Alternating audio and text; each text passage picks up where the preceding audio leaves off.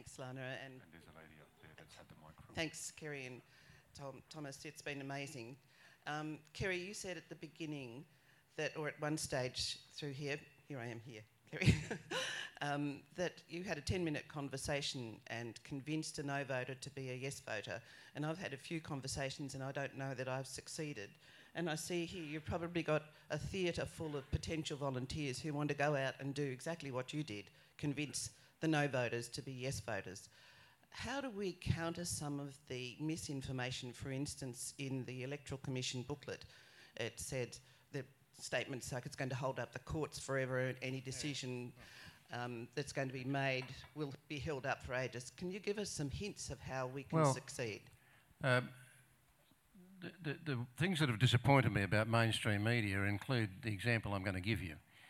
So the pamphlet came out, the Electoral Commission and our electoral system is just about the strongest electoral system in the world. It does have a great integrity about it.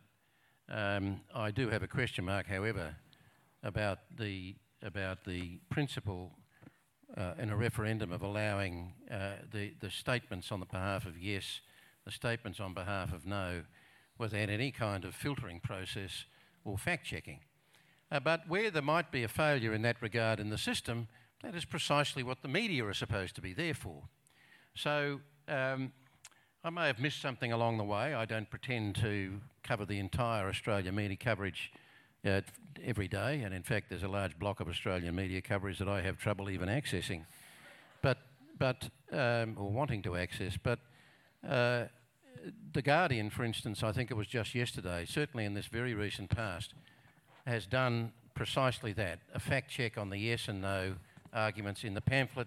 So search it up on the internet, take your copy of it, read it carefully, and have it with you when you're going to have these conversations.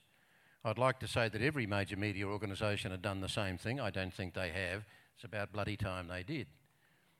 So that, you know, it's not that hard. There's the Q&A section in this book.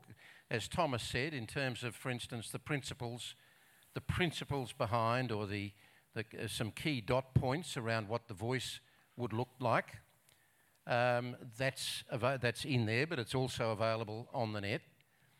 So it's not that hard.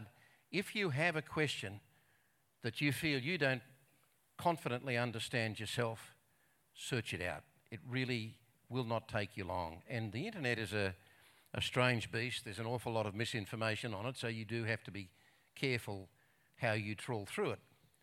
But it doesn't look for a kind of authority or credibility that's backing it. Look at who's saying it. Is that, you know, when your doctor says you've got this and you go rushing to the bloody internet because he's never got time to explain it, or she.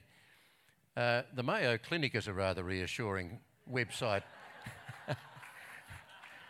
to go to if you're worried about, rather than Auntie Dot's Home Solutions.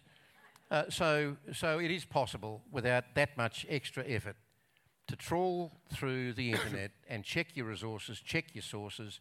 I mean, there's the S23 website and so on. So it is possible to be able to give those answers. And the point I was really making about it doesn't necessarily take that long. If you've got somebody who is absolutely vehemently opposed to this, you're not going to change their mind. But we think that there are a very large number of people who are somewhere between a soft yes and a soft no, or just a soft. And they're waiting to find out.